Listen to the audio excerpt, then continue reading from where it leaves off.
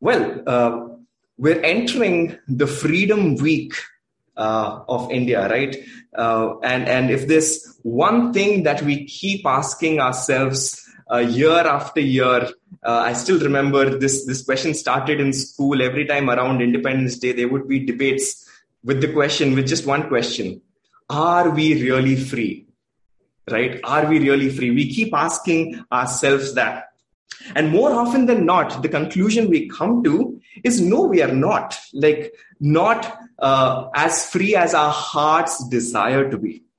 And we might or might not be enslaved to external forces that are oppressing us and enslaving us in formalized slavery in that sense. But if we look at our lives, we definitely don't experience the freedom that our hearts desire.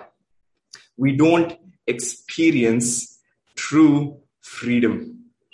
And that is what we're going to be talking about today. True freedom. My goal in this sermon is to help us see how Jesus promises to offer us true freedom.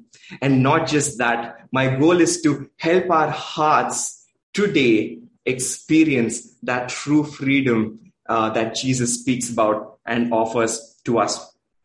The Bible passage that we'll be looking at is from a book called John. John is one of the gospel writers. He accounts the birth, life, death, and resurrection and ascension of Jesus. And we're going to be looking at the 8th chapter. We're going to be scrolling through the whole chapter, but the passage for today is specifically verses 30 to 36. Allow me to set some context before I read the chapter. The context is Jesus right now is in Jerusalem. He's at the temple, the only temple that Israel had where people came to worship the God of the Bible. And it was one of these festivals where everyone all over Israel would travel to Jerusalem, meet at the temple, and celebrate a festival, right? During this time, Jesus was speaking and teaching at the temple every day, and he had varied responses to his teaching, starting from people who said, hey, I want to believe in this man. I want to believe in him. To people who thought, hey, this guy is demon possessed. Like, what is he even saying? This is preposterous. He's standing in our temple and he's saying that he is God, right? And it also went to people wanting to kill him. They hated him so much. The only option they had in their mind, let's just kill him and just get done with him, right? We see that happening in this very chapter. In the beginning, they try to trap Jesus by bringing a woman who is caught in the act of adultery and then bring to him for justice and want to extract a response from him that would enrage the crowd and lead to his death. But Jesus, again, miraculously gives them an answer. And that situation is avoided. And we look deeper into that situation later in the sermon. But the point is, Jesus powers through all of this to a point where some people wanted to believe in him. And that is where we find the passage for today. I requested Joshua to read the passage out for us. Josh, screen.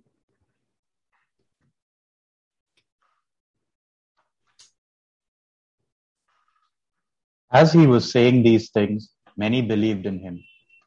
So Jesus said to the Jews who had believed in him, if you abide in my word, you are truly my disciples. You will know the truth, and the truth will set you free. They answered him, we are the offspring of Abraham and have never been enslaved to anyone. How is it that you say you will become free? Jesus answered them, truly, truly I say to you, everyone who practices sin is a slave to sin. The slave does not remain in the house forever. The son remains forever.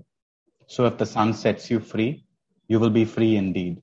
John 8, 30 to 36. Here ends the reading of the word. Thanks, Josh.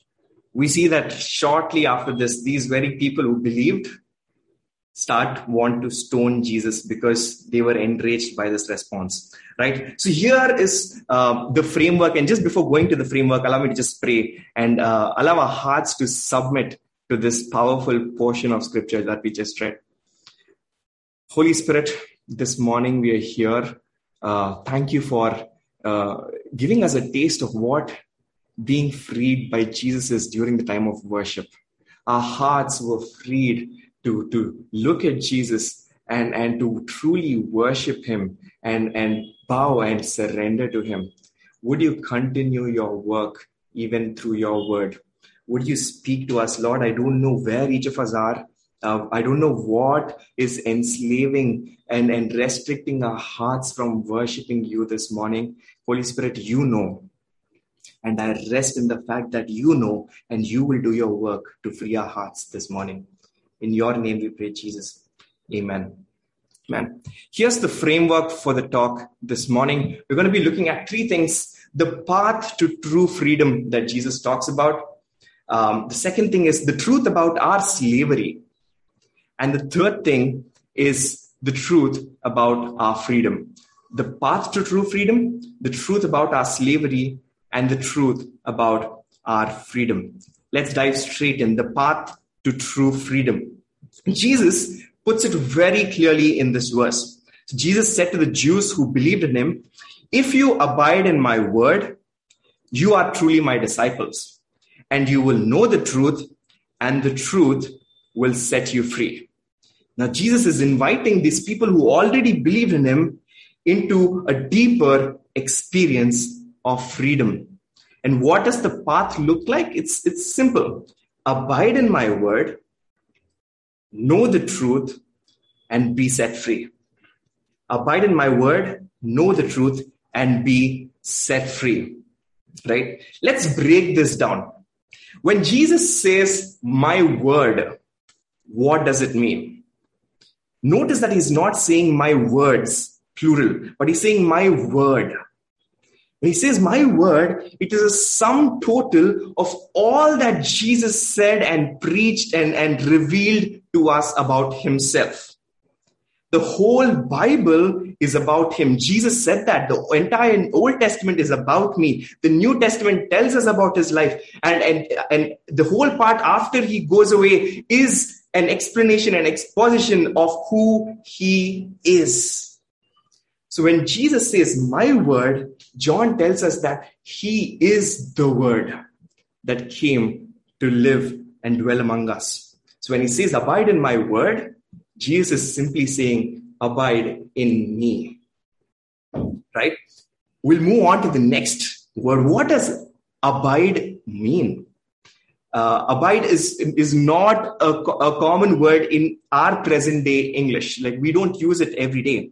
The word abide just plainly means to remain, not just move on, to remain.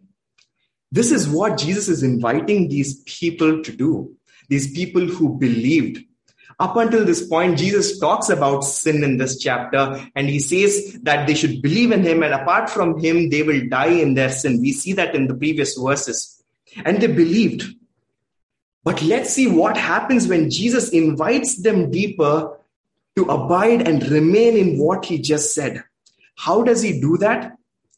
He does that by saying, hey, you are enslaved to your sin. You need a savior. You need freedom. And at these people, they were shocked. They were like, how can you say we've never been enslaved to anyone? Up until this point, the truth of sin was in their mind, but it didn't go deeper into their hearts to see that they were sinners. And this is what abiding in God's word, in Jesus' word, does to us. A good sign of abiding in God's word is when the truth that we hear wrestles with the sinfulness of our hearts.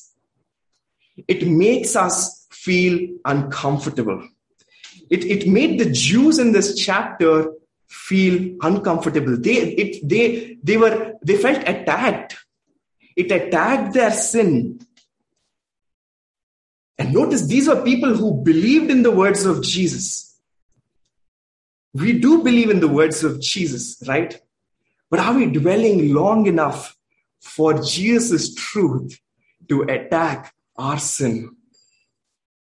Because when we let him do that, that is where he frees our hearts. See, abiding in the word lets the truth that captures our minds become cathartic to our hearts. Friends, I just want to ask us this question today. Are we really abiding? Now, abiding is really also important because for Jesus, believing meant abiding. It wasn't just for a chosen few who wanted to take spirituality even more seriously and spend more time with him. No, for Jesus, believing meant abiding. As believers, every one of us are called to abide in him. How do we see ourselves today? If you're in a place of thinking, I believe in Jesus, but I don't think I really abide in him, then my question is, do we really believe in Jesus? For Jesus, believing meant abiding. You know, we really want to take this abiding very seriously at New City. We've received a lot of good gospel teaching. And these breakout rooms that we do post the sermons, these gospel huddles that we do on Wednesdays are meant for that, are meant for each of us to abide in God's word, abide in the gospel truth that we richly receive. Hey, I know my heart is a very distracted heart. When I hear the sermon on Sunday, I'm wowed by it. I'm like, wow. And the moment I see my biryani for lunch on Sunday, that truth is out of my head, right? I'm not remaining in that. I'm not focusing on it. I'm not letting Jesus bring that truth from my head to my heart and make it cathartic to my soul. Friends, would you make a call to abide? And not just as a community. There's only so much time we can spend as a community together. Do we have our own personal, individual, abiding rhythms where we just marinate in the truths that God gives and that God speaks over our lives? Let's put abiding back in the path that Jesus gives. When we abide, he says we will know the truth. When we abide, he says we will know the truth. What is the truth that Jesus is talking about?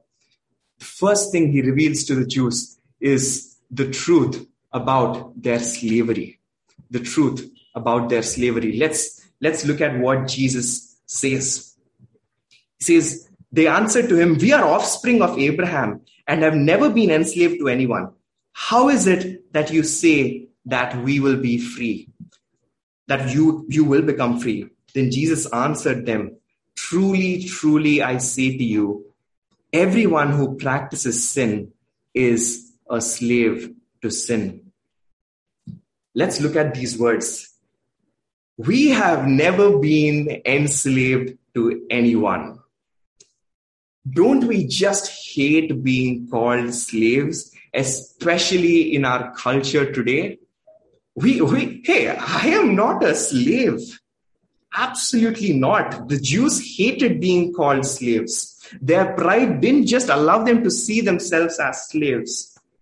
And what did Jesus say they were slaves to? Sin. Their sin. And oh boy, that really didn't sit well for these Jews. You see, these Jews in Jesus' day, especially the ones he was talking to in the temple, they came knowing and feeling that they were sorted when it came to morality. These were Abraham's descendants. They got their law, the law that they stick to, straight from God. And they believed that this law of God, they perfected it. But what they ended up doing was they just perfected their interpretation of the law, the way they understood it. They felt they were good, law-abiding followers of God. Where the law was designed to show their sinfulness and the need for their Savior, it ended up being the basis on which they built their own tailor-made morality and totally eliminated their need for a Savior. Friends, as Christians, very often it is not our sin in double quotes that keeps us from Jesus, but it's our morality that keeps us from him. Because we are satisfied by our own morality, our own moral standards, we don't really see the need for Jesus. You see, these Jews, these religious Jews, were enslaved to their sin because they were blinded by their own morality. This concept of being slaves to our sin is not new to us. We do recognize the power of sin in this broken world that we live in, right? But maybe, just maybe, we are defining sin based on the morality that we have built for ourselves and not how God defines it. Now, don't get me wrong. Even our tailor-made morality takes its basis from the word of God itself. It springs from that, and much like the Jews, we have applied it to fit our own preferences. How do we do that? How do we build our own morality? Here's how it works. The moral ground, what is it that really makes us feel good about ourselves? What is it that really blinds us to our own sinfulness? What is the moral ground that we stand on to sometimes even excuse our own sinfulness when we see it? I have to be really honest here. Sometimes the thing that really makes me feel good about myself is the fact that I've spent the last 5 years of my life in ministry. The last 5 years of my life serving God's church. And when I think about it, it becomes really hard to look at myself as a sinner. It blinds me to my own sinfulness. I feel like I have built a really strong moral ground to stand upon, to a point where it feels like I deserve to be forgiven or excused for anything that I do. Okay, I've served God's church the last 5 years. Friends, even hearing myself say it today makes me cringe on the inside. But that's true. That's how wretched a sinner I am. And this often blinds me to my own sinfulness. How is our morality blinding us to our own sinfulness today? Is the fact that we're actively serving at New City. We serve not just on Sundays, but we help out on Wednesdays for the Gospel Huddle. And the fact that we are regular, we show up for everything, is that making us feel good about ourselves? Is that what is making it hard for us to identify as sinners in desperate need of Jesus today? Just as the Jews thought their animal sacrifices in the temple were enough for their sins in the world, sometimes it feels like we excuse our sinfulness in the world with the sacrifices we make at church. What if we are excusing our unhealthy obsession with work based on our faithful service in church, probably on the weekend? It makes us feel like our service in the church, just being regular to church, has earned us the right to prioritize our work over Jesus through the week. Jesus seldom becomes our priority in the week, right? I mean, let's be honest. Even with me being in ministry, that happens. I get caught up with my work in the church. And here's the worst part. We don't even feel that bad about it because we are already doing as much as we can already. How about in our finances? What if we are excusing our bad stewardship of the rest of the 90% of our income because we have tithed the first 10% to God?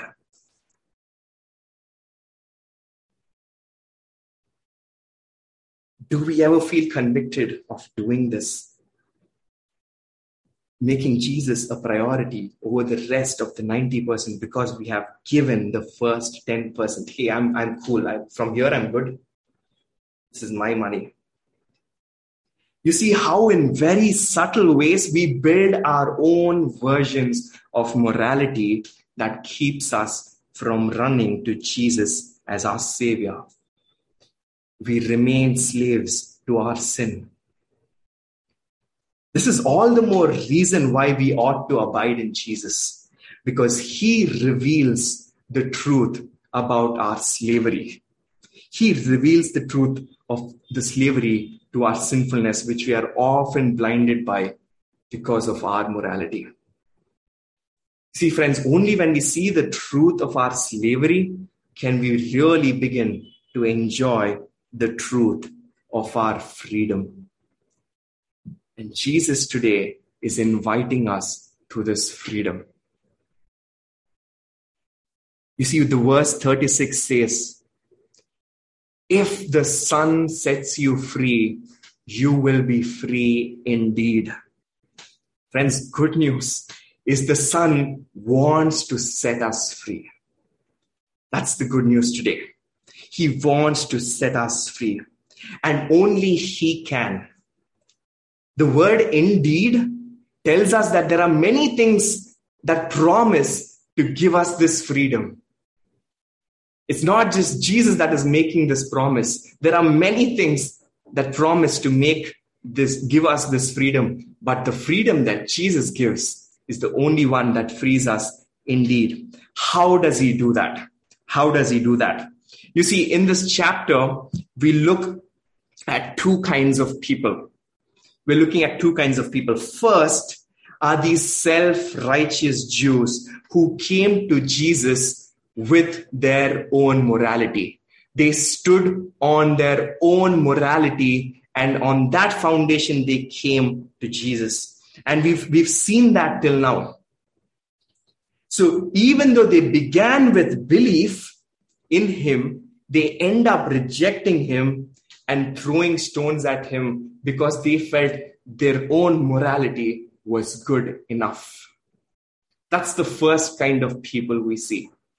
The second we see is right in the beginning of the chapter. The woman who was caught red-handed in the act of adultery. She was brought to Jesus. You see, her sinfulness was no secret here. She absolutely had no moral ground to stand upon. Her secret sinful life is now out in the open and in public spectacle, open for public ridicule and shame. People were even ready with stones to stone her in that place. Picture this, friends. This was not just out in the marketplace. This was in the temple where everyone felt they were good enough to be there. Their morality made them feel good and look down upon everyone else. She was out there on the floor while Jesus was teaching these religious people. It's beautiful how Jesus responds to this person who came with her morality stripped away from her. He says, let the first person who thinks they are without sin, let them be the first one to throw a stone at her. And in that moment, everyone who stood there holding stones were convicted in their hearts and leave that place.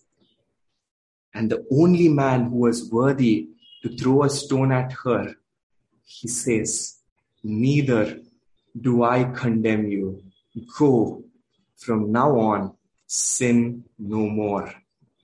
Neither do I condemn you."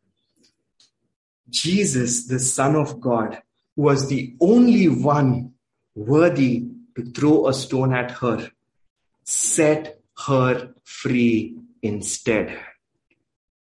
He set her free instead. He could do that because he took her punishment. He was publicly mocked and ridiculed. He was slapped. He was spat upon in her place. And friends, we deserve to be in that place. We deserve to be in that place. But Jesus took that place on her behalf and on our behalf. And what do we see as a result? It was an adulterous woman who walked away free and not the moralistic religious Jews. She walked away free and not them. And in sending her free, Jesus frees her to live a truly beautiful life that he has for her in saying, "Go and sin no more." This is real freedom, friends, that Jesus is offering to us. How are we coming to Jesus today? Are we coming like these Jews? Coming thinking, "Hey, I'm good enough. I think I've done enough. I'm doing all these things. I'm serving at the church. I'm giving regularly. And I'm here because I can come here. It is my privilege. I've earned it." Like the Jews? Or are we coming to Jesus absolutely stripped of any morality that we think we have built by our good deeds and saying, "Jesus, I have nowhere to go. Only you can free me. I stand on no moral ground except for the righteousness that you are offering to me today." Friends, I know it is very hard for us to do this. I know that right after this, our hearts will be tempted to find our own moral ground based on the good things that we do, based on our own strengths. It's very easy for us to keep Jesus at bay and go on doing our own thing and finding freedom in our own ways based on our own good deeds. But this morning, would you make a prayer? We cannot do this by ourselves. And the prayer that I'm going to share today is from my favorite hymn. It's from my favorite hymn, "Come Thou Fount of Every Blessing." And in the third verse, this hymn writer truly understands what it means to be freed by Jesus. He says, "Oh, to grace, how great a debtor daily I'm constrained to be. Let thy goodness, like a fetter, bind my wandering heart to thee. Prone to wander, Lord, I feel it. Prone to leave the God I love.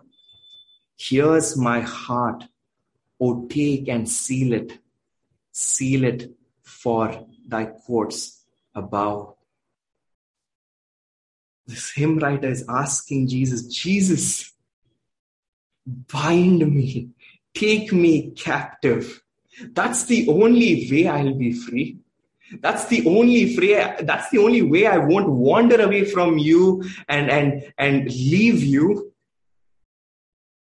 Bind my wandering heart to thee." See, friends, true freedom is in being taken captive by Christ. True freedom is being taken captive by Christ. He gives us the grace to abide with him. We can't do it by ourselves. He gives us the grace to abide with him when he takes us captive. That's the only cure for our slavery to sin. When our thoughts, our actions, our desires are sealed by him, for him. Let's pray. Father God, this morning, would you take us into your fold, Lord Jesus? Lord, everything that makes me feel good about myself, everything that makes me reject Jesus and not enjoy him as my Savior, I lay at your feet, Lord. We lay at your feet. Take us captive. Lead us into the path of true freedom.